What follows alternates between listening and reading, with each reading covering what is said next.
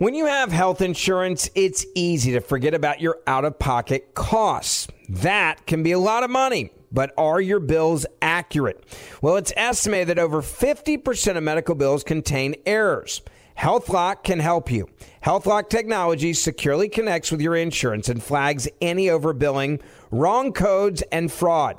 You can even have HealthLock work on your behalf to get money back from select past bills. To date, HealthLock has helped its members save over $130 million.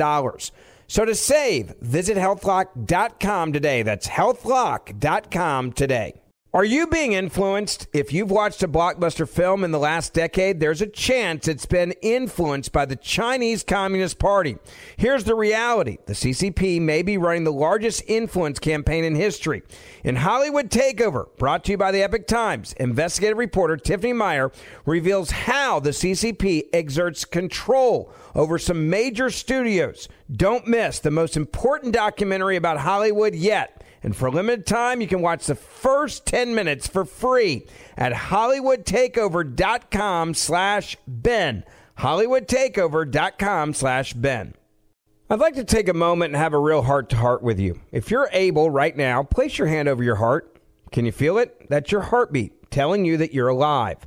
It's the same for a preborn baby. Their heart begins to form at conception, and at just 3 weeks, it's already beating. At 5 weeks, a baby's heartbeat can be heard on ultrasound. And that's why we've partnered with Preborn, because we need to help these precious babies. Every day, Preborn's networks of clinics rescue 200 babies from abortion. When a mother with an unplanned pregnancy meets her baby on ultrasound and hears their heartbeat, it's a divine encounter. That doubles a baby's chances at life. And by 6 weeks, the eyes are forming. By 10 weeks, a baby is able to suck his or her own thumb. And for just $28, you could be the difference between life or death of a child. All gifts are tax deductible, and I want you to donate. All you have to do is just dial pound 250 and say the keyword baby. That's pound 250, keyword baby. You can also donate securely at preborn.com/verdict. That's preborn.com/verdict or pound 250 and say the keyword baby. 2/3 of Americans are at risk to experience a blackout. Are you ready to protect your family? Well, you could be with the Patriot Power Solar Generator 2000X. This new solar generator has double the capacity and is expandable, so you can run big appliances like your fridge even longer. And best of all, the new solar generator is fume-free, safe to use inside, and never needs gas ever. Over 150,000 Americans already trust Patriot Power Generators. So go to the number 4, patriots.com/verdict to get your solar generator now. You'll even get a solar panel included for free. Go right now to the number 4, patriots.com/verdict.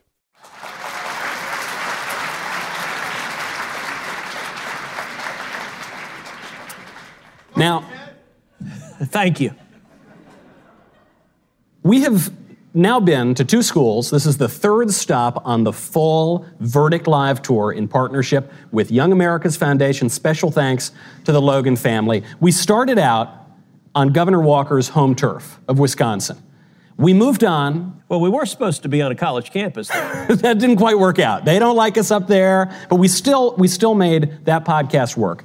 We then moved on, Senator, to your home turf of Texas. We are now on my home turf, this very popish place here. A Southern Baptist and a Catholic and a cactus walk onto a university campus. This is Verdict with Ted Cruz.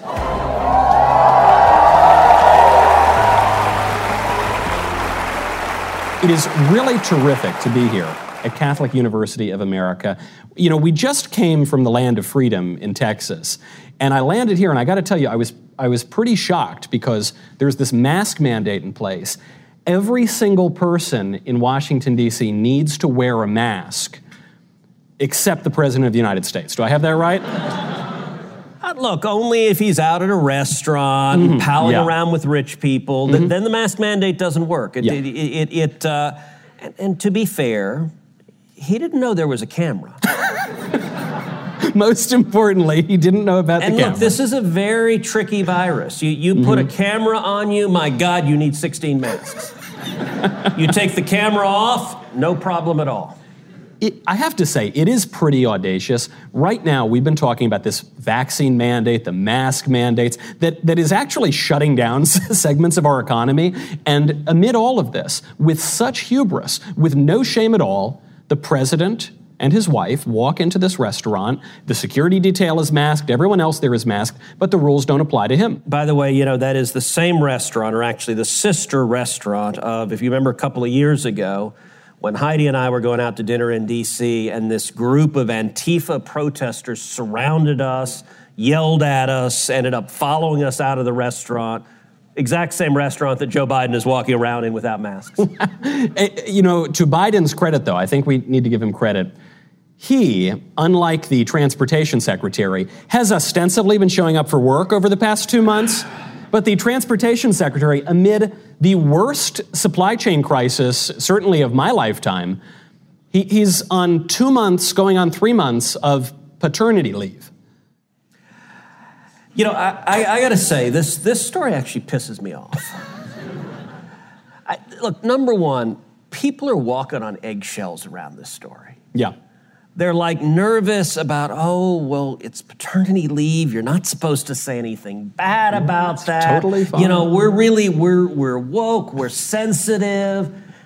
And he's gay, so that I really can't say anything about it. You can't talk about it. Don't say it, Senator. Okay, our country is over 200 years old. I am pretty sure Pete Buttigieg is the first and only cabinet secretary in the history of our country to take a paternity leave. Yes. Yeah, I think that's fair. Not just, stay home, be a few days with the kid, be a week with the kid, but 2 damn months. Yeah, and counting. And he said he won't stop, he won't come back to work, even with the supply chain crisis. I suppose the only thing you have to recommend it is that probably if Buttigieg were doing his job, the crisis would be worse, I have to assume. Look, this story actually encapsulates a lot of the things that are infuriating. Number one, Buttigieg doesn't show up to work for 2 months. Yeah. Number two, they keep it a secret. They don't tell anyone. There's no public announcement. He's a cabinet member. If you're a cabinet member, you got a responsibility to show up to work. Number three, it was fascinating, none of the press reports on it. Yeah. Is there any reporter at the Department of Transportation who 60 days in would say, who we haven't seen in 60 days? That secretary guy, does he still work here? And it's, okay, look, you might say the Secretary of Transportation doesn't show up to work and it's like a tree falling in the woods. Who notices? Who cares? Right. But it happens to be right in the middle of a transportation crisis that is impacting the whole country. Well, now listen, I'm not an economist, so I would like to hear your thoughts as a lawmaker, someone who sees this up close. I have been reliably informed that historic inflation and an historic supply chain crisis is, one, a high-class problem. That's what the White House Chief of Staff said. And two, it's actually a good thing. That's what Jen Psaki at the White House and Pete Buttigieg have both said in the last 2 days. Look, there is an arrogance to this, and all of these themes are connected together. The arrogance is that this administration wants to implement policies on working people, on the little people, that they themselves don't follow. Yep. And when you look at something like inflation, so the White House Chief of Staff, Ron Klain, tweeted out that it's a high-class problem, inflation. Last I checked, buying food is not a high-class problem. Yep. The last I checked, rent isn't a high-class problem. Gas isn't a high-class problem. Diapers aren't a high-class problem. It's easy to sit back and say, what difference does it make as inflation's going up and up and up? But listen, and I got to say, we're with mostly college students, by the way. Love the Astros shirt. Awesome shirt. By the way, in 19, when the Astros played the Nationals, I went to one of the games here in D.C., sat behind home plate, was the lone orange shirt in a sea of red. And remember, that was a weird series where the away team won every game. So I was literally surrounded by Nationals fans. I'm wearing Astros. It is a miracle I didn't get my ass kicked. I'm seeing a theme here. That restaurant in D.C. with Antifa, and then you're the orange shirt of the Nationals. At the game, it had nothing to do with politics. It was all baseball, and we were winning, and so I was pretty loud and obnoxious about it. But look, the double standard, you know, for all of y'all in college, the last 20 years we've lived in this sort of weird holiday from history because inflation hasn't really existed. We've had inflation 1% and 2% for about 20 years now. I'll tell you, I remember the 1970s. So I was born in 70. I was a kid in the 70s. And I mean, I remember when we had double-digit inflation. I remember when you had home mortgage loans of 21 and 22%. That's massive. And the thing about inflation, we're up at about 5 or 6% now. So we're several times higher than what's historically been true. And I'll tell you who really gets hit by that are seniors. If you're a senior, you're on a fixed income. And suddenly all your expenses are going up. Right. Rent, food, gas, utilities, everything you're paying for. And so the income doesn't move and the outflow goes up. You know, there's an irony where the White House chief of staff and the whole Biden apparatus now is trying to pretend that inflation and supply chain issues are a high-class problem. Actually, the opposite is true. Yep. These issues disproportionately affect poorer people. Historically speaking, wealthier people they tend to make more money even as inflation goes up, but also basic goods, gas, heating your home, food. I mean, that will disproportionately affect people on smaller incomes. But it's speaking of gas, it's the gaslighting that's going on now. We're being told that up is down and black is white and right is left. And meanwhile, by the way, while we're debating paternity leave for our transportation secretary. And let me be clear about something, because look, you and I are both fathers. In fact, you're a new father. I am. Thank you. You know, babies always get applause at a Catholic university. You can count on it. Yeah. So, you know, I remember when our girls were born. So our girls are 13 and 10. Catherine's about to turn 11. And listen, maternity leave is awesome. Heidi took a full maternity leave. It was wonderful with a newborn. So our girls were born 10 and 13 years ago. I have to admit, 10 and 13 years ago, I'd never heard of paternity leave. 10 months ago, I'd never heard of paternity leave. We didn't talk about it. It wasn't like we made a conscious decision not to talk about it. It was okay. She was caring for, and I love my girls, but it wasn't a thing. All right, so now it's a thing, and that's fine. Yeah. In a lot of jobs, that can be fine, but being in the cabinet is different. Yeah. But like you have a responsibility not to disappear from the job for 2 months. Yeah. And you know what? It's not that damn hard to pick up a Zoom. In the middle of a pandemic, you can Zoom, you can be on the job at home. And it says something that there's a view that this is not a problem, we can do what we want. And it's the same double standard that applies in a lot of contexts. And meanwhile, if you zoom out and you look at the geopolitical picture here, we're sitting around debating whether cabinet secretaries should just disappear for family time for more than 2 months. We're debating whether woke generals in the military ought to be sending critical race theory texts to the troops.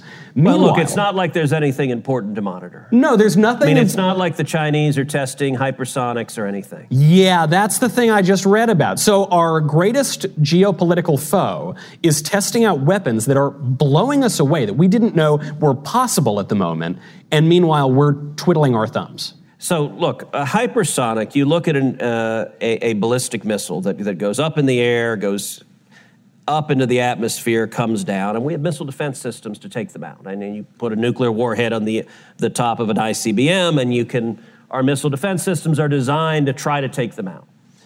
A hypersonic is very dangerous because, and what China tested is something that goes up on a rocket, but then very low to the atmosphere, goes about 5 times the speed of sound, and is able to orbit the Earth, is able to steer. Suddenly, missile defense doesn't work that well. And they were testing it with the ability to put a nuclear warhead on the front end of it.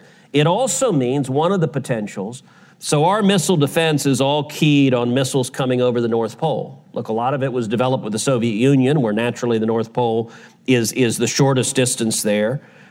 With China also, the North Pole is the most natural. So you've got, in Alaska, big missile defense batteries. Well, the problem with the hypersonic is they can now come over the South Pole.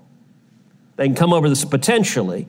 The technology would let them come over the South Pole, where we don't have the same missile defense on our southern border, or for that matter, our southern border, the Rio Grande. They could just give it to a drug cartel and carry a nuke in. That's probably the easiest way. It's the most direct way. Far closer than the South Pole. And listen, hypersonics, technology's moving forward. We're developing them. Our enemies are developing them. But I got to say, reading the stories, the Biden administration repeatedly said we were shocked, we were astonished, we had no idea they had this technology. And it reminded me of the disaster in Afghanistan, where they said we were shocked, we were astonished, we had no idea the Taliban were bad guys. Yeah. If only someone had told us. And maybe they should be shocked a little less. Like if they weren't concentrating on putting out cartoon recruiting ads. Yeah. Very maybe woke. we could be focused on our enemies who want to kill us. Right. You know, when you look at the current crop of leadership, whether it's in the agencies or it's in the White House or wherever, or it's in the Joint Chiefs of Staff, it's pretty depressing. When you look at the future of America, though, when you look at the young people, especially the ones assembled here, it gives you a little more hope. Should we get to their questions? Absolutely. That's what I'm here for. Yes. Should we bring out our friend Liz Wheeler to moderate an open discussion? We're going to be taking all of your questions, so make sure that you line up. If you disagree with us, not sure all of them. Not all. If they're tough, please, we don't need to hear that. Okay. And just no math. Tour, just right? for the rule, if you start with linear algebra, I'm going to make the Yale graduate answer that one. That's great. Yeah. I mostly studied lesbian dance theory, underwater basket weaving. All the top majors at Yale. So. But you know what we can do? We'll kick it to Liz. She can answer those questions. If you make that promise, we may demand a performance. Good to see you. Good to see you. Good to see you, Senator. I hope when you said that a Catholic, a senator, and a cactus were coming to a campus, that I hope you weren't talking about me when you said campus. You are not the cactus. You are the second Catholic, actually. We brought reinforcements. Shall we take some questions? Good, yes. Do we know the rules of the questions? We know the rules of the questions. Ask one question, not two, not three, not two-part, not three-part. One question, make it succinct so that we can get to as many questions as possible. If you disagree with the senator, if you disagree with Michael, our producers will bring you to the front of the line, because that's why we're here. We're also going to, while everyone gets lined up, I want to talk to you for just a second about Verdict Plus. It's a portal for access to Senator Ted Cruz, where not just tonight, but every night, or not every night, but frequently, we will get together and do question and answer. So you can submit questions through that portal. It's verdictwithtedcruz.com/plus. You probably have a little card that was on your seat when you sat down. There's a promo code on that card. I think the promo code says live. You will get a month free trial to Verdict Plus if you use that promo code. So that's verdictwithtedcruz.com/plus, and the promo code is live. And while everyone is lining up, we're actually going to take our first question directly from Verdict Plus. There's some great questions that have already been submitted. So this first question, Senator, is directed, obviously, at you. It's from an Iraqi war veteran, and he says, as we all know, there have been over 160,000 quote-unquote migrants released into the country since March. With that being said, why are we still not processing K-1 fiancé visas? Why punish those who are trying to do immigration the legal way? Yeah, look, I think it's a very good question. My view on immigration, I've always summarized in 4 words: legal good, illegal bad. I think there's a right way to come to this country. The right way is to stand in line, to follow the rules, and come here legally. And fiancé visas have been one of the long and traditional ways of doing that. One of the strange things about how the Biden administration has handled immigration is on the southern border, we have an open border. We've had over 1.3 million people cross illegally just since Biden's become president. But at the same time, they've shut the border down to legal commerce. It's a very strange combination where they're not allowing. So you have Mexican citizens, for example, who routinely would come up to Texas and they'd go shopping, they'd go out to dinner, they would come there. There's a heavy traffic back and forth that is a legal commerce back and forth. The Biden administration shut that all down. So it is a bizarre, if you're coming with a cartel to break the law, they're fine with it. If you're actually coming legally to drive the economy, they're not. I think that's backwards, and we ought to be prioritizing doing it the right way. But do you think, Senator, I mean, to the viewer's question, is it incompetence from the Biden administration, or to quote your colleague Marco Rubio from the campaign, does Biden know exactly what he's doing? Let's dispel with the fiction that he doesn't know what he's doing. I mean, is this intentional? So I think the open borders are intentional. Yeah. And it's because it's two things. One, Biden and Harris essentially made promises to the radical left in the Democratic Party that they would have open borders, that they wouldn't enforce the law. And so far, they haven't been willing to renege on those promises. But secondly, I think more broadly, they view unlimited illegal immigration as future Democratic voters. Yeah. I think this is a crass political decision. And I got to tell you, it's horrific. I've spent a lot of time at the border. The kids who are coming in are being brought in by traffickers. They're being abused. It takes your breath away to see what's happening. On the legal side, I don't have a good answer for it. So why, for example, they shut down legal commerce across the bridges? I don't know. Right. It doesn't make any sense. I've called for them to open it up. Democrats have called for them to open it up, but they don't do it. I have never been able to get a good answer as to why. It's interesting, too, I think, to note that the Biden administration tried to prevent the media from covering this.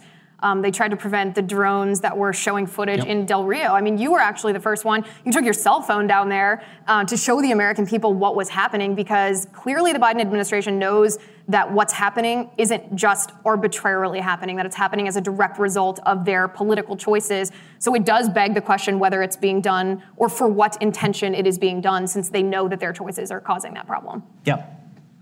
All right. Are you guys ready? So when you step up to the mic, introduce yourself first, and then you can address your question to the senator, to Michael, or to me. What's your name? Hi, my name's Nick. I'm a senior history major here at CUA, and for the record, the history department rocks here. Great. I love to hear it. So, Senator, I want to ask you about freedom. You talk a lot about freedom. You talk a lot about liberty. But with all respect, I haven't heard you talk a lot about, throughout your career, what is the purpose of human freedom. So I want to ask you tonight, what is the purpose of human freedom? And is it the ultimate virtue as human beings that we should seek, or is there something more? Wow.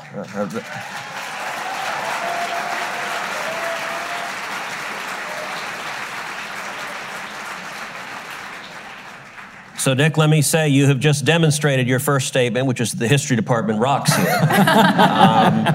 That is a great and profound question, and we're starting with depth. Look, at the end of the day, I think every human yearns for meaning, yearns for a purpose larger than ourselves, a purpose larger than our lives. That is a purpose that for billions, for the time of humanity, has been filled for many with faith. As for me, I'm a Christian, and my faith is a very important part of who I am. But I think when it comes to freedom, there's a different role if you're assessing how am I going to live my life than there is a question of what are the governmental policies that should be in place. And if you look at the founding of our country, we were founded by people fleeing religious oppression and coming to a place where we could live according to our faith and worship God and live our lives according to our faith, according to our conscience. And so from a governmental perspective, I think government should not have its finger on the scale one way or the other. We should protect rules that allow everyone to go and seek whatever faith questions, whatever faith journey. And by the way, look, I'm a Christian now, but all of us have had a faith journey. I was raised as a Christian. I had a period When I was in school, where I was probably fairly described as an agnostic, I had doubts, which a lot of young people certainly do. Actually, Heidi had a similar journey questioning her faith when she was in school. I certainly did, yeah. That's a very common part of life. I think we ought to have legal rules in place that protect the ability of each of us to try to answer the ultimate question, to try to answer what is our purpose. I can tell you one thing I point out a lot, particularly when I talk to young people, is I say, look, think about what people will say at your funeral. A little macabre, but when you're dead and buried, what are they going to say? And nobody is going to remember how big of a flat screen TV you had. Nobody is going to remember if you had a fancy car or not. I mean, the material possessions in life, look, you need enough money to have food and shelter and provide for your family. But the only thing anyone ever talks about at a funeral are the lives that you touched, are the people whose lives were made better because you lived, are the people you inspired, are the people you helped, are the people whose world was bettered because of your effort. And so I think that's a big part of having a higher purpose, is making a positive difference in your home, in your family, in your neighborhood, in your community, in your state, in your country. And I think each of us is on a journey to figure that out. It's also worth remembering a line from St. Paul when we're trying to make sense of what do we really mean by freedom. St. Paul says, the things that I want to do, I don't do, and the things that I don't want to do, I do. Now, is he just speaking gibberish? What does that even mean? Well, what he's describing is the difference between his appetite, his base desires, and his higher rational will. And we all know, I mean, the clearest example of this, I guess, would be a drug addict, right? Who, at the very base appetite level, wants to shoot up a bunch of drugs. But at the higher level, he does. He wants to quit. He wants to be in control of himself and have freedom. You know, the Founding Fathers described this distinction as one between liberty and licentiousness. And, you know, we all used to understand, not just conservatives, everybody in this country used to understand that. And I think recently we've kind of redefined liberty as this idea of just doing whatever you want, you know, no matter how base that is. And, you know, the Founding Fathers warned that this would be the end of liberty. This is why when John Adams says that the Constitution is built for a moral and religious people and it's not fit to the government of any other, he's not Bible thumping. John Adams was not a Bible thumper, and he's not being superstitious. He's describing this complex fact of human freedom. And I mean, I think that's what you're speaking to, Senator, and I suspect that's what the question is getting at. That if we want self-government, if we want to keep the project of the Republic going, we need to be able first to govern ourselves. And in recent years, we've had trouble doing that. And on the question of licentiousness, for what it's worth, the brownies here were provided by the state of Colorado. I think, too, if I may interject here, I think, too, as Catholics and as Christians, we should recognize that freedom, as protected by the government, is a vehicle for us to make the right decision. It allows us, as Christians and as Catholics, to choose virtue, to choose Christ. It almost mirrors the choice that Christ gives us, giving us free will. We can choose him or we can choose to reject him. And that's why it's incumbent on us as both Catholics and Christians, but also political activists, to defend freedom in as many aspects of life as we can, because it allows us to be, as Christians and Catholics, closer to God by making those decisions. So it's also a vehicle that mirrors our faith, I think. Thank you.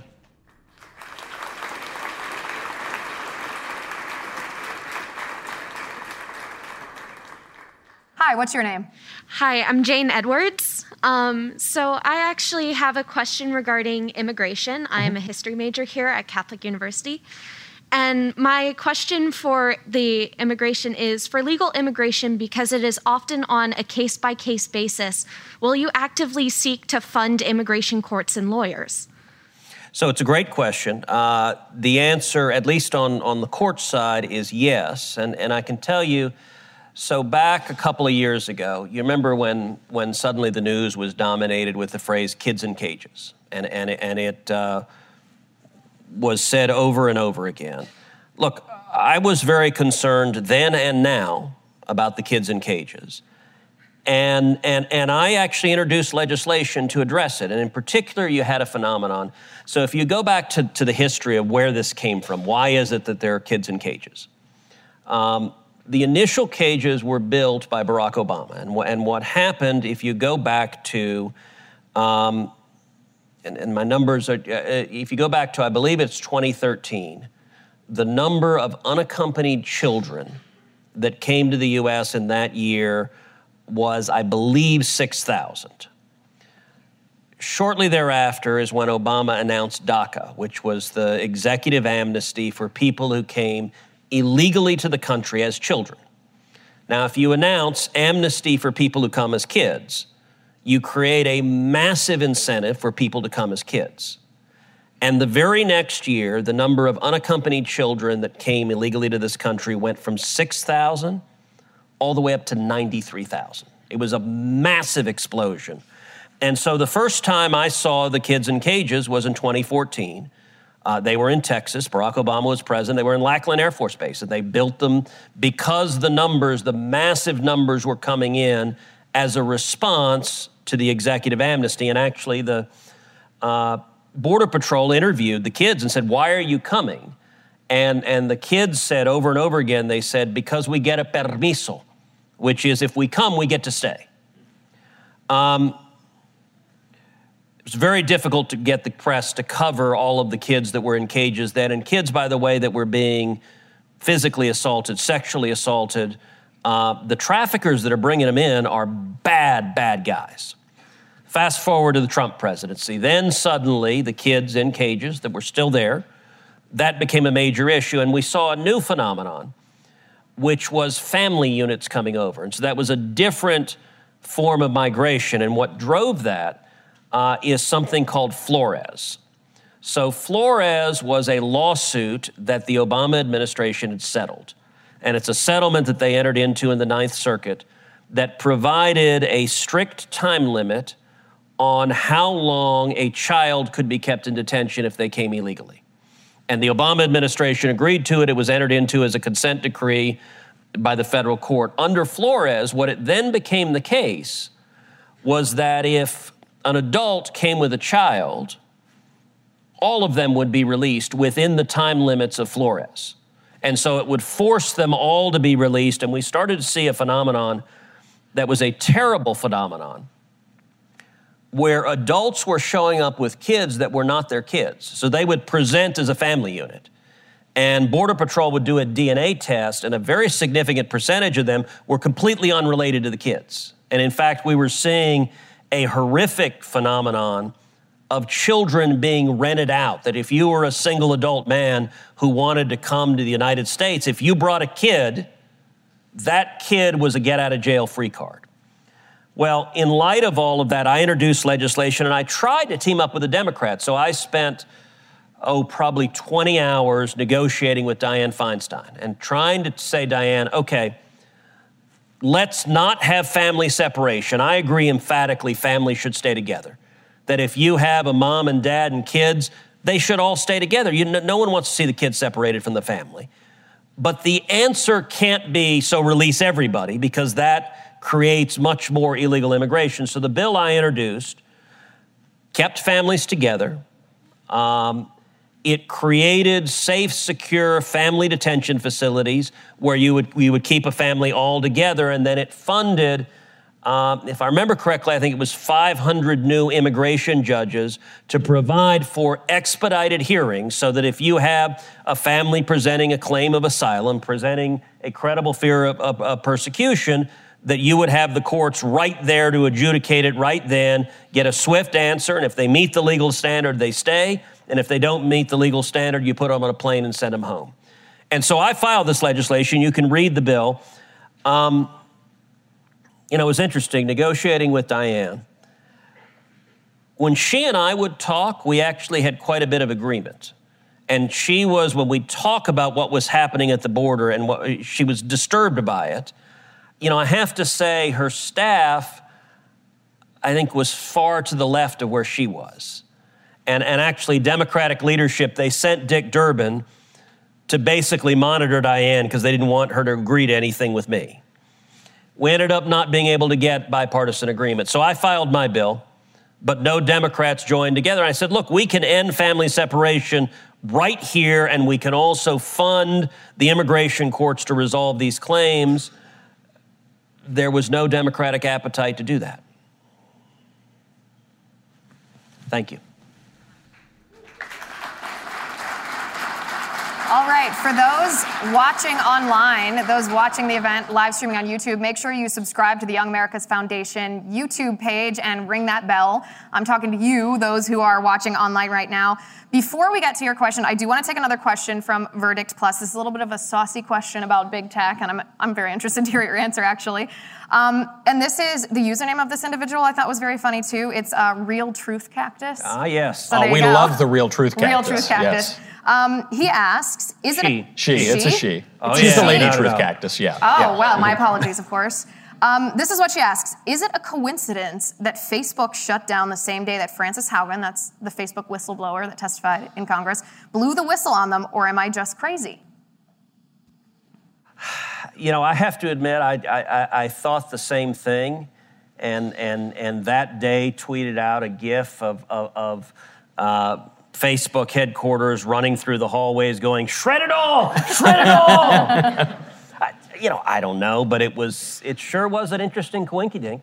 You know, if the last few years have taught us anything, I think it's that the difference between a wild, crazy conspiracy theory and the truth is about 6 to 12 months. You know, that would be the big distinction, so perhaps. Well, here's my follow-up question. That whistleblower... But I have it on good authority it came from Russia to begin with. Here's my That's a follow-up joke question. for the internet censors. That's a joke. I didn't get it on good authority. I got it from the Hillary Clinton campaign.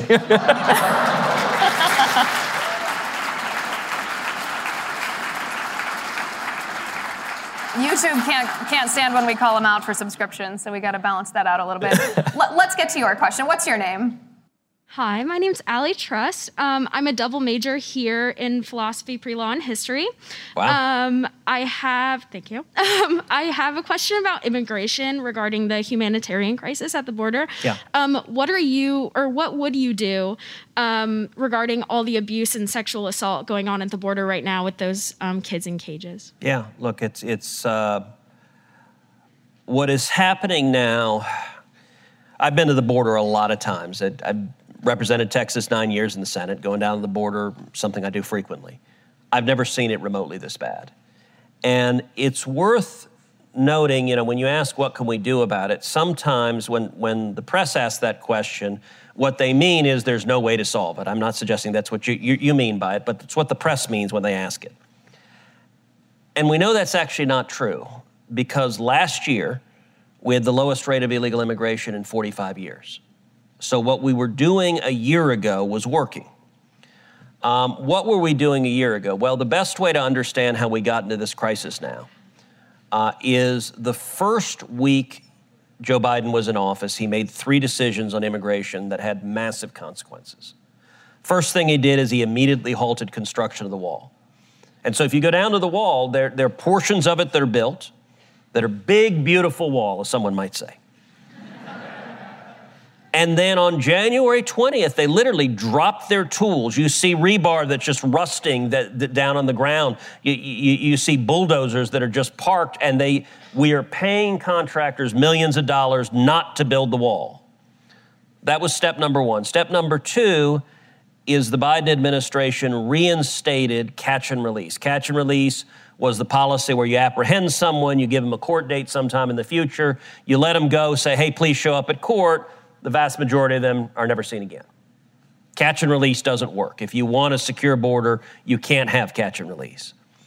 The third decision, and this was probably the most significant, was that Joe Biden ended the Remain in Mexico policy. Now, Remain in Mexico was an agreement that President Trump negotiated with the government of Mexico.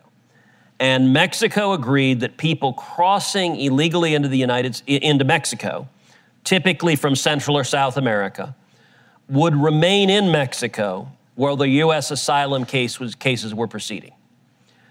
Remain in Mexico proved to be an incredible success, and it's what produced, I mentioned a moment ago, we had the lowest rate of illegal immigration last year in 45 years because of Remain in Mexico. Our government working cooperatively with the government of Mexico. On day one, Biden tore that into pieces, and we have today the highest rate of illegal immigration in 21 years. And let me take a minute to talk about, so what is happening. A few weeks ago, I was down in South Texas, did a bunch of roundtables and sat down with law enforcement and sheriffs and ranch owners and farmers and local elected officials. So the ranchers, I remember there were two different ranchers, both women, who described almost the exact same thing. They said they don't allow their teenage kids to go out on their property without an armed firearm. That there are just so many traffickers crossing their property on a daily basis that it's not safe for their kids to be out there. And they were mad. They were ticked off.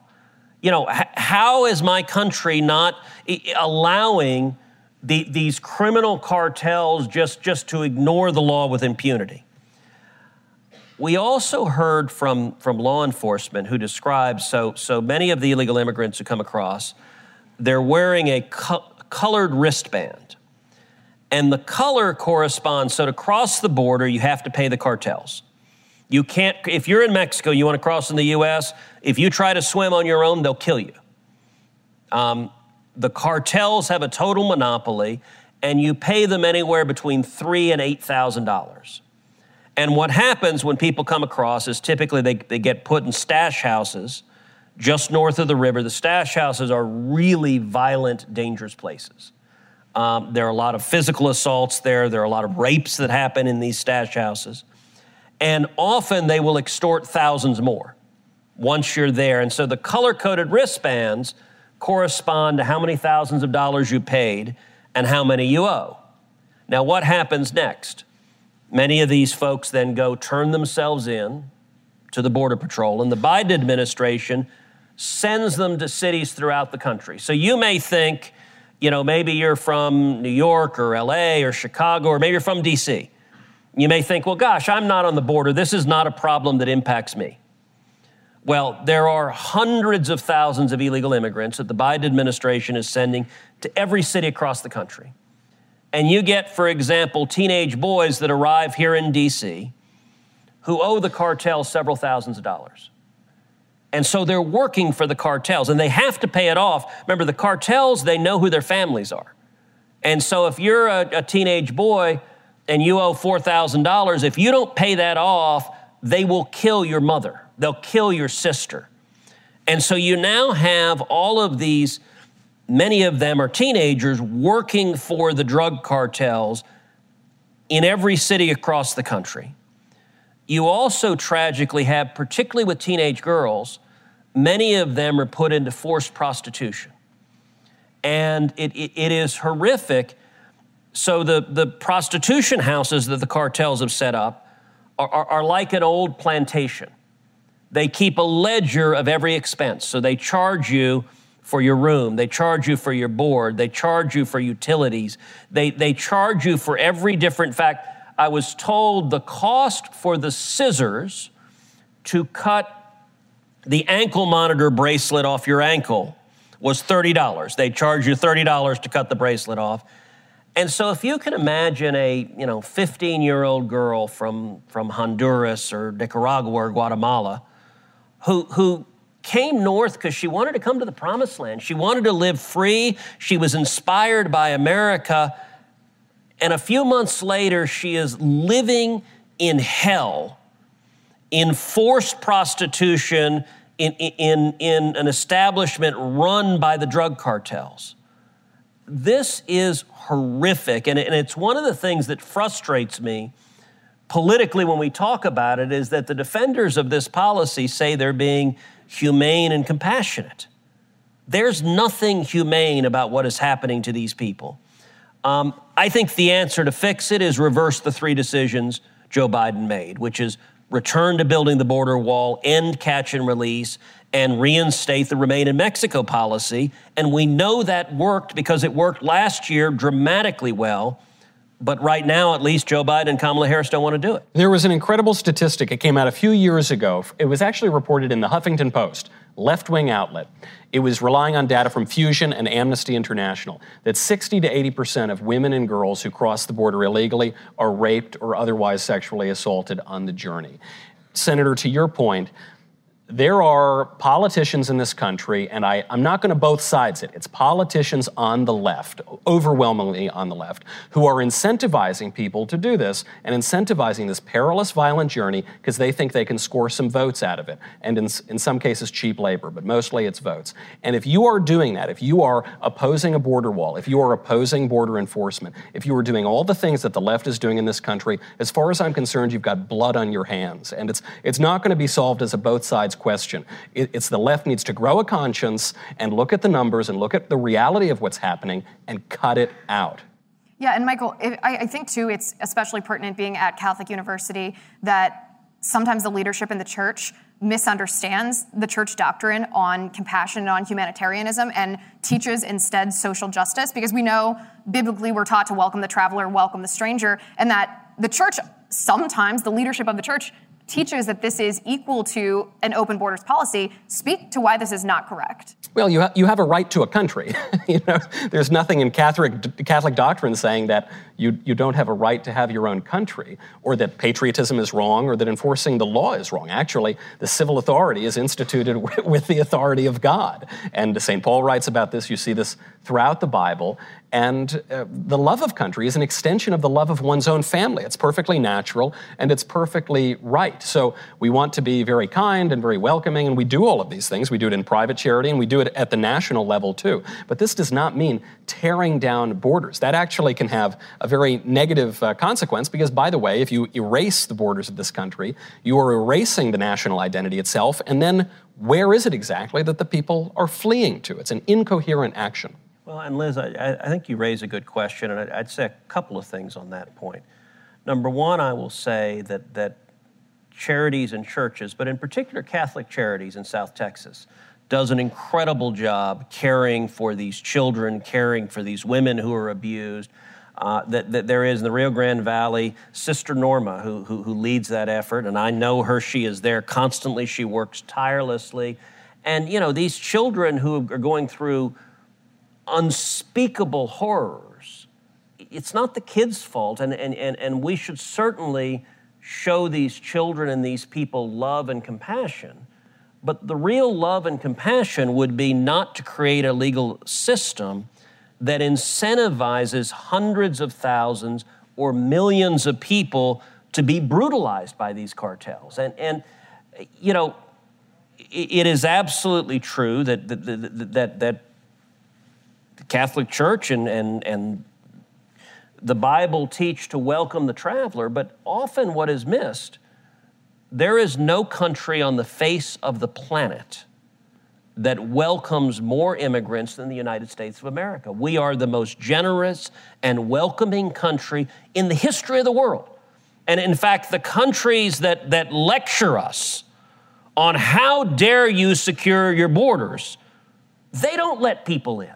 I mean, it's utter and complete hypocrisy. We're a country built by, look, my dad came as an immigrant from Cuba. I love that we are a melting pot and we are built by people seeking freedom. We should keep that, but simply having a lawless system where innocent people are abused by vicious criminal cartels, that's not compassionate. That is being willfully blind to the horrific crimes that are being carried out as a result of failed government policies. Yep, I think that's correct, and it's the right thing to do to note which side of the aisle those policies are being carried out. Thank you for your question. All right, while we're teeing up the next, very good. While we're teeing up the next question, that card that I mentioned before that's on your seat that has that promo code, make sure to visit verdictwithtedcruz.com/shop. You can see this hat that's sitting very comfortably back here on the Cactus. We have some pretty cool Cactus merch that's now up for sale. You can get 10% off that merch by using that promo code LIVE if you go to verdictwithtedcruz.com/shop. Liz, I got to say, that's very Escher-esque of the cactus wearing a hat with a cactus on it. It just sort of is folding in upon itself. And I don't know if I was supposed to mention tonight that the Cactus beat both of your faces onto the merch. I'm not surprised. We have a face for podcast, but the Cactus is the real star of the show. Yeah, that's exactly right. All right, are you ready with your question? Yes. Introduce yourself, please. Howdy, I'm Sam. I'm a working professional, but Senator Cruz, I was actually one of your interns back in college down in Houston. I see Grant over there, so hey, Grant. I don't know if he remembers me, but hey. And, Michael and Liz, obviously, all of us are part of the mystical body of Christ, so I feel like I already know you guys already, right? That's where I knew you from. Yeah, I knew you from somewhere. Okay.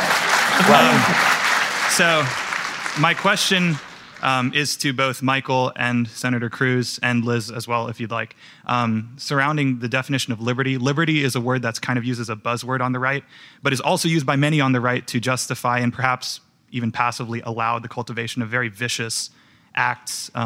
So I was wondering if Michael and Senator Cruz, if you could both give your own definition of the word liberty and maybe compare and contrast, because something tells me you might not perfectly agree on the definition. Sure. I'll borrow my definition of liberty from Lord Acton.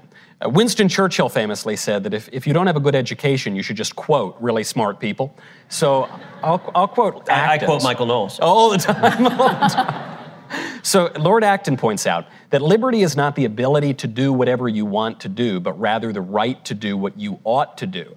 And we touched on this a little bit earlier when we talked about how liberty and licentiousness are not the same thing, about how the rational will exists to mediate between the appetite, the base passion, and the divine will, and it's what separates us from the beasts. So I guess the example I would use to bring all of that down to earth is education. The point of education is to make us free, right? That's why we call it liberal education. We call it the liberal arts. So the whole point of it is to make us free. And when you are free, you are not being coerced, right? I think that's probably the basic thing we would all say about freedom. But the irony here, or the complication, is that in order to attain this freedom, you need to be coerced by your teachers, by the exams, by the grades. I mean, you're coerced for 12 years, 13 years, 15, depends on how much schooling you're going to go through. By the time that this administration is over with free college and pre-K, it's going to be 35 years. So it's a lot of coercion, but it does serve a purpose. You do actually have to train your will. And this is a difficult process.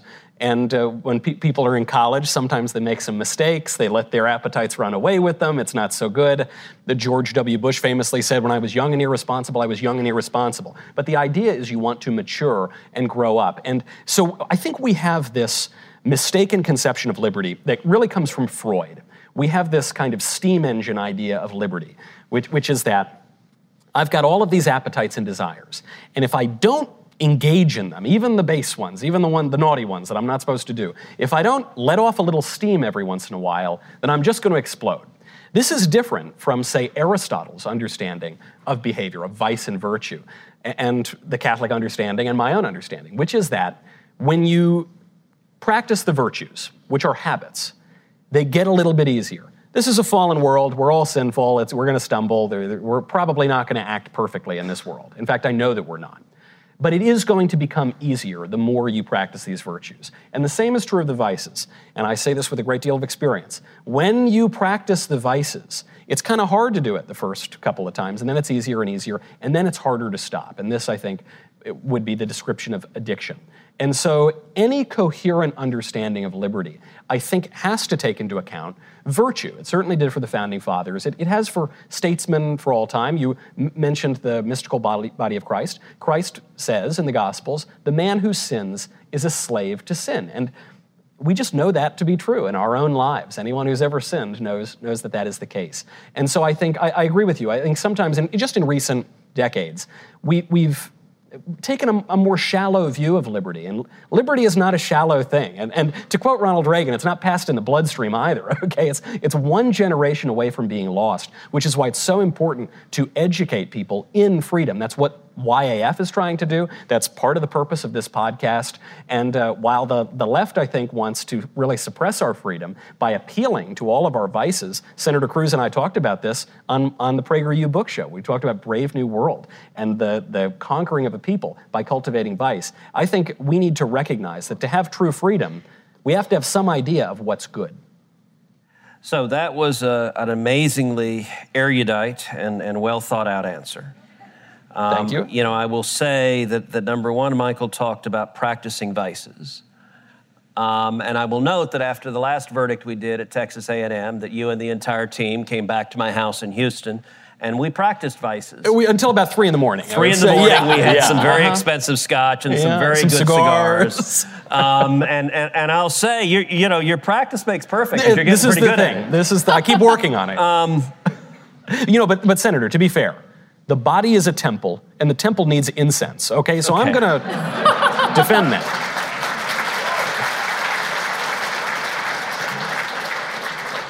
So one of the things I find interesting in your question is you said you guys may disagree on this, and I think that was insightful because I listened to what Michael said, and I thought it was quite learned, and yet I didn't really agree with it. I would say there's a distinction. It may be the Catholic-Protestant distinction. I would say I have a more libertarian bent, perhaps, than Michael. I would say most people. I think Attila the Hun has a more libertarian bent. There is that. Look, when you ask what liberty is the right to make your own choices in your own life, to think, to speak, to the right to, as John Locke put it, life, liberty, and property. The liberty.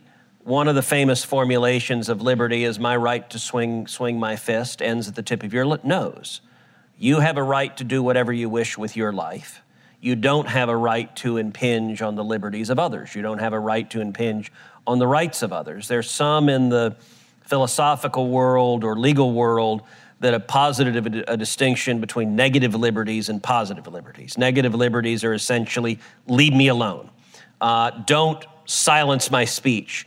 Don't prevent me from practicing my faith. Don't take away my right to keep and bear arms. Those are negative liberties. Positive liberties, and they're typically folks on the left that are advocating this, are a liberty to have health care, a liberty to have housing, a liberty to have, it's an entitlement that is framed as a liberty. In my view, liberty is the former and not the latter. Liberty is the right to be left alone. Now, what Michael said about the right to do as you ought, look, yes, I think you ought do as you ought. That's what ought means. The power of tautology. But I also think you have every right not to do as you ought. And so if you want to exercise your free will to be a sloth or a drunkard, or to fritter away your life, you have a right to do that. Now, I would hope you wouldn't. I would encourage you not to. But it is within the realm of choice for you to make. And so, in the legal world, and I'll shift to law, there's a big debate in constitutional law that is sometimes viewed as a debate between Scalia and Thomas. And it is whether the Constitution protects natural rights. And my view is that the Constitution limits the power of government, and there are a host of things. So, for example, school choice is an issue I'm deeply passionate about. I've spent 25 years of my life fighting for school choice. As much as I believe in school choice, I don't think you should have judges mandating school choice, even though it would help kids enormously, because I don't think we should be reading into the Constitution a mandate for our own personal policy choices. So when it comes to what liberty is, I would say I have a more capacious framing of it, and I would leave in terms of urging the virtuous life. That was a very Aristotelian call on your part. I think that's a great that is a great calling for pastors and priests and motivational speakers and teachers, anyone seeking to help people find their calling in life. But at the same time, we shouldn't force it. And by the way, a natural area this is playing out is vaccine mandates, where you have government trying to force people to make a healthcare decision. I've been vaccinated. I believe in vaccines. I encourage people to get the vaccine. I also believe you have individual liberty and the right not to get the vaccine if you choose not to, and you're an adult and make your own choices. And I will say in response to that, I did tweet out the hashtag "Your Body, Your Choice," and the left lost their mind. And they said, no, you're not allowed to say that. I'm like, why are you telling people they got to stick a damn shot in their arm? I think liberty should have a lot of flexibility and a lot of room in it, including the liberty to make stupid decisions, because to be honest, we learn more by mistakes anyway, and you have the right to do dumb things too. Right. And I think it matters, too, what liberty is in relation to. So if you're talking about liberty in a community or liberty in a culture or liberty in your, church group, that's different, the cultural stigma that might be on certain actions versus whether it's legal. And we know, many politicians are abusive. We know people in power like to exercise that power. And so we have to, I think, take the more libertarian view on liberty to allow us to make the choice to be holy, because that's what liberty should be. For conservatives and Christian conservatives is the ability for us to choose that virtue that you're talking about. Because it's like personal charity versus welfare, right? If you are forced by the government to give money, it does nothing for you. You're not giving of your own free will. You're not giving of your heart. Versus when you're giving by your own choice, that is an act of charity that benefits both you as the giver and the recipient of that. So I lean more libertarian on liberty too, to make sure that your right to live your life, or as the founders say, life, liberty, the pursuit of happiness, which obviously means property, which means the extension of person, the fruits of your labor, is protected, because that allows us the right to make the right choices. Well, while I may disagree with that particular libertarian view, I will point out to the senator's point on our staying out late and smoking cigars and having with scotch and things like that. We burn the evidence. And burning the evidence. I will say, I have always relied on the capaciousness of libertarians when I myself am indulging in these behaviors. Yeah. And in my defense, I went home and fed my baby. Did a virtuous thing. Yes. Right. Thank you for your question. I appreciate it.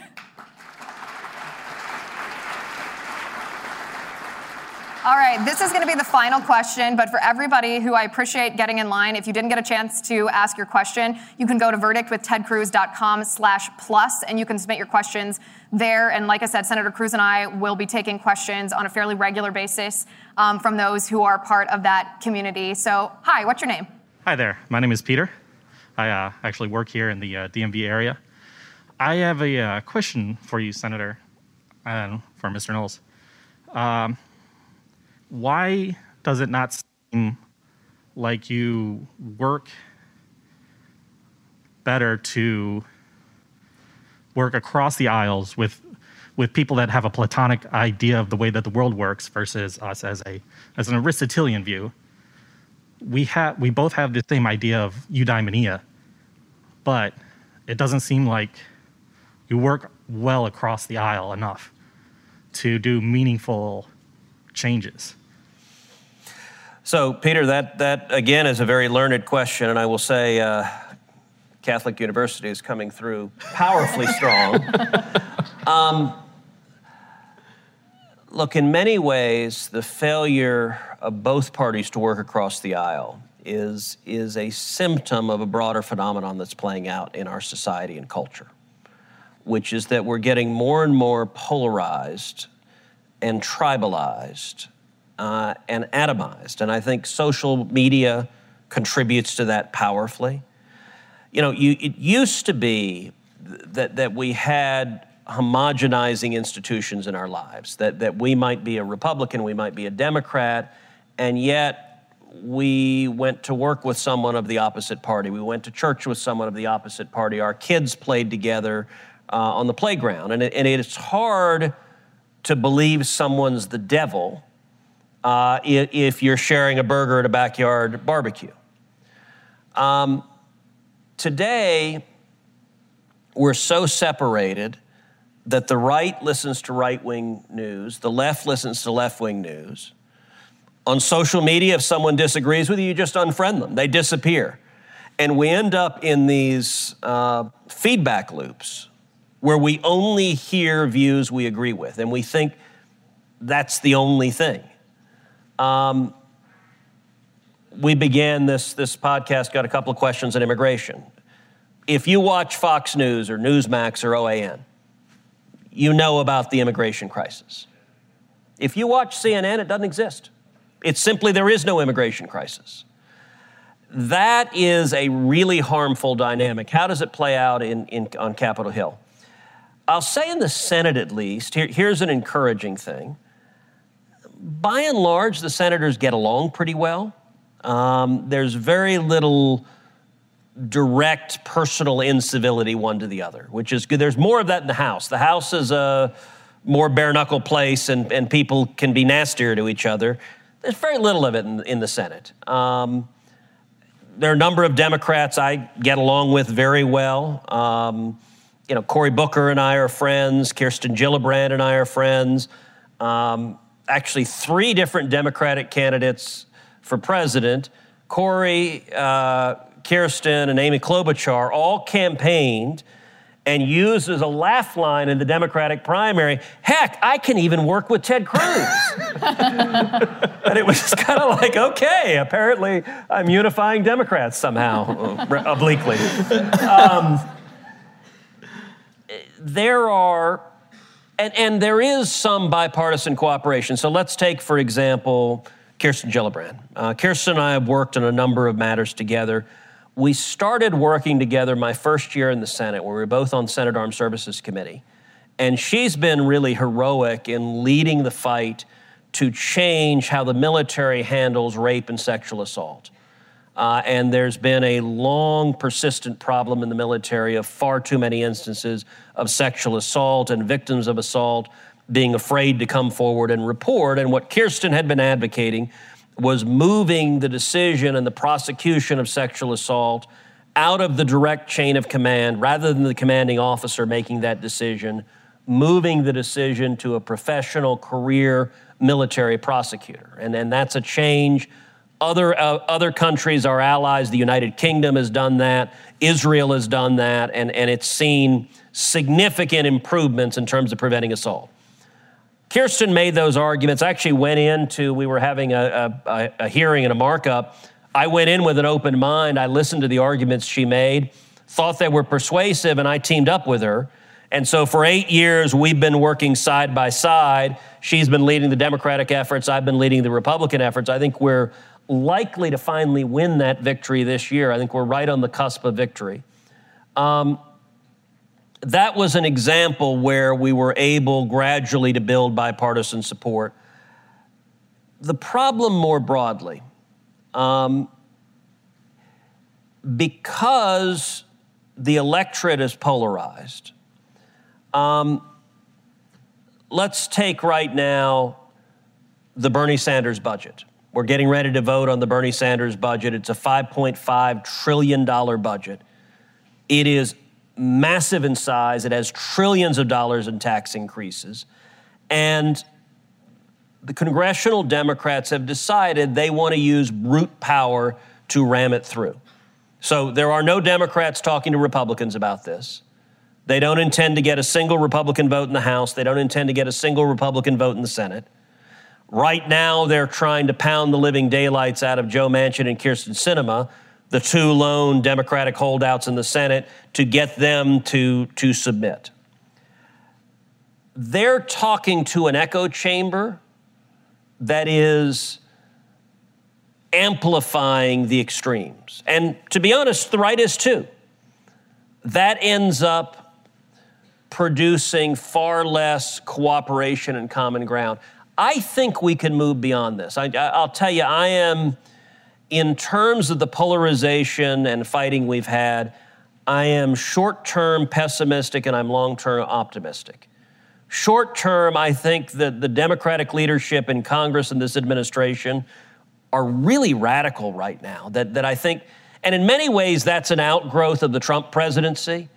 is the left hated Trump so much that it radicalized them. And that's being reflected in policy after policy after policy. I don't see a whole lot of common ground right now as they're trying to ram through the Bernie Sanders budget. You're not going to get Republicans going along with that. I do think, however, going forward, there is the potential for common ground, particularly if we don't demonize or vilify each other. So this is a nasty business. I mean, you get insulted, they go after your family, they go after your kids. It is brutal. And by the way, like, I'm on Twitter. I read just about every nasty thing people say on me about Twitter, and there are a lot of them. I mean, you get, but the funny ones I enjoy. Like, if someone just says "F you," it's like, ooh, that's very clever. You know, let's go, Brandon.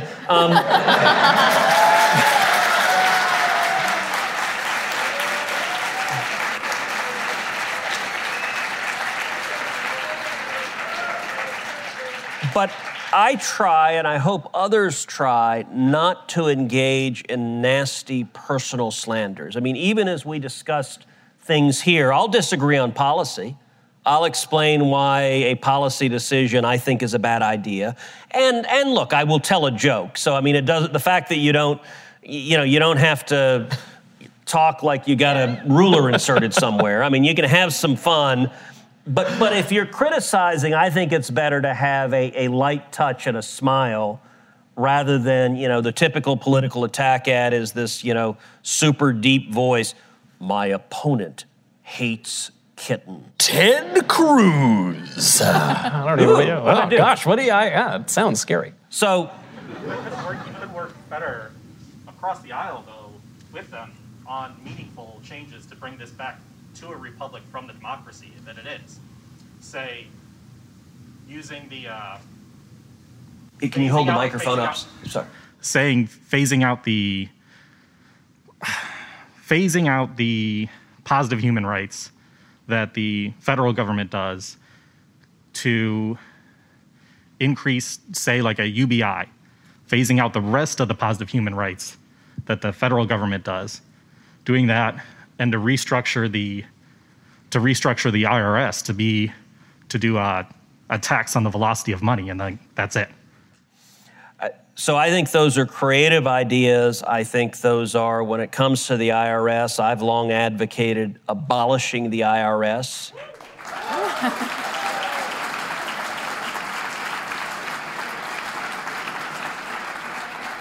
And simply having a simple flat tax. And by the way, to understand the dangers of it, we didn't get into it, but one of the elements of the Bernie Sanders budget right now is requiring your bank to report to the IRS every single transaction you make of $600 or more. And you want to talk about Big Brother monitoring, that is a terrifying thing. And I'll say, the press will characterize that as, that's just monitoring big money rich people. Look, we're in a room of college kids.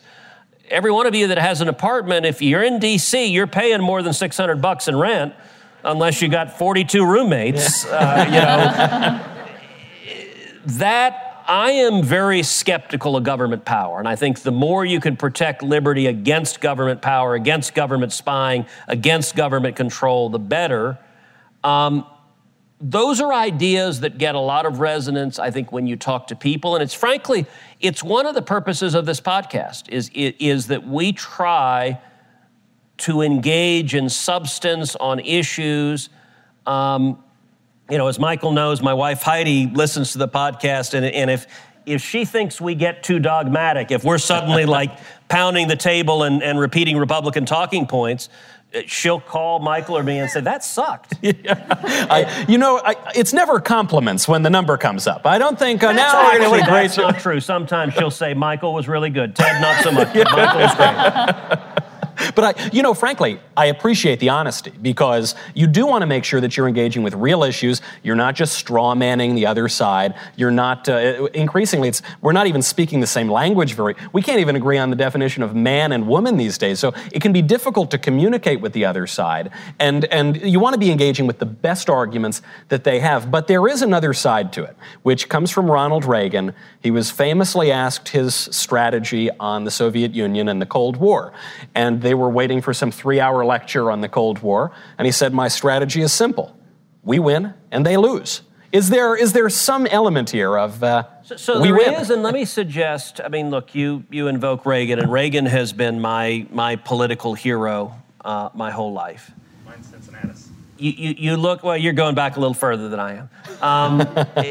You look at Reagan, and let's take, Reagan came in 19, elected in 80, came in 81.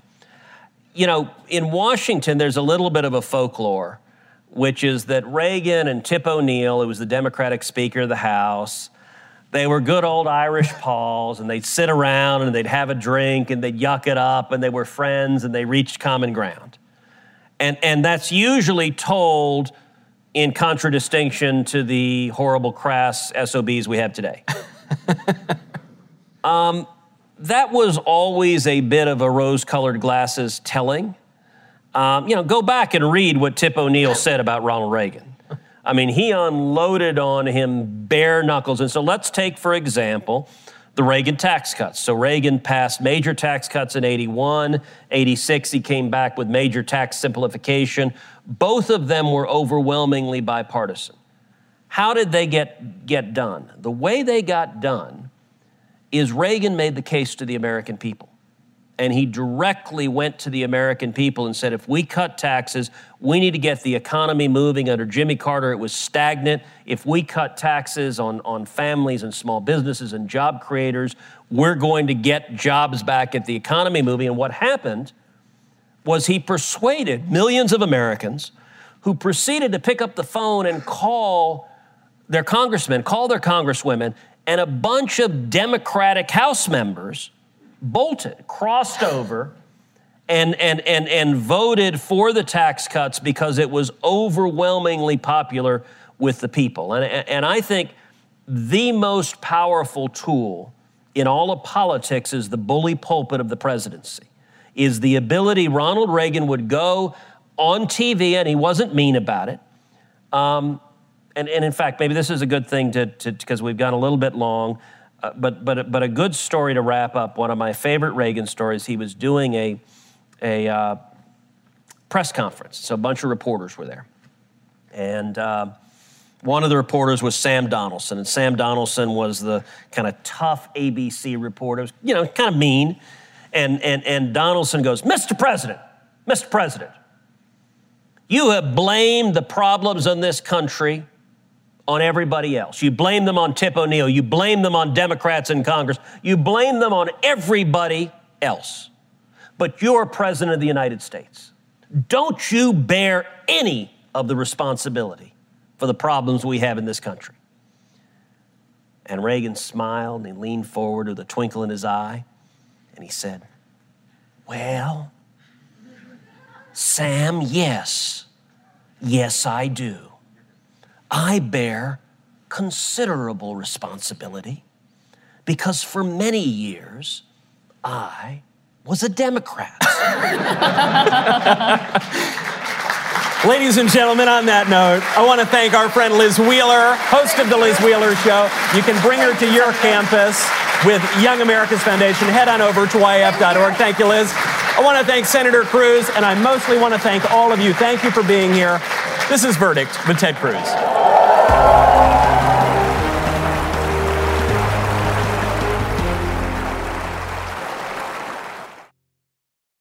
It is Ryan here, and I have a question for you. What do you do when you win? Like, are you a fist pumper, a woo-hooer, a hand clapper, a high fiver? I kind of like the high five, but if you want to hone in on those winning moves, check out Chumba Casino. At ChumbaCasino.com, choose from hundreds of social casino style games for your chance to redeem serious cash prizes. There are new game releases weekly, plus free daily bonuses. So don't wait. Start having the most fun ever at ChumbaCasino.com. No purchase necessary. VGW Group. Void where prohibited by law. See terms and conditions. 18+. Hollywood is under siege from an external force. The same Hollywood that sold the American dream is now making nightmares a reality. Many major films make choices to appease the Chinese Communist Party to be distributed in China. Join Tiffany Meyer, an investigative reporter in Hollywood Takeover, brought to you by the Epoch Times, where she reveals how the CCP exerts control over some major studios. Don't miss the most important documentary about Hollywood yet. For a limited time, watch the first 10 minutes for free at HollywoodTakeover.com/Ben. HollywoodTakeover.com/Ben. When you have health insurance, it's easy to forget about your out-of-pocket costs. That can be a lot of money. But are your bills accurate? Well, it's estimated that over 50% of medical bills contain errors. HealthLock can help you.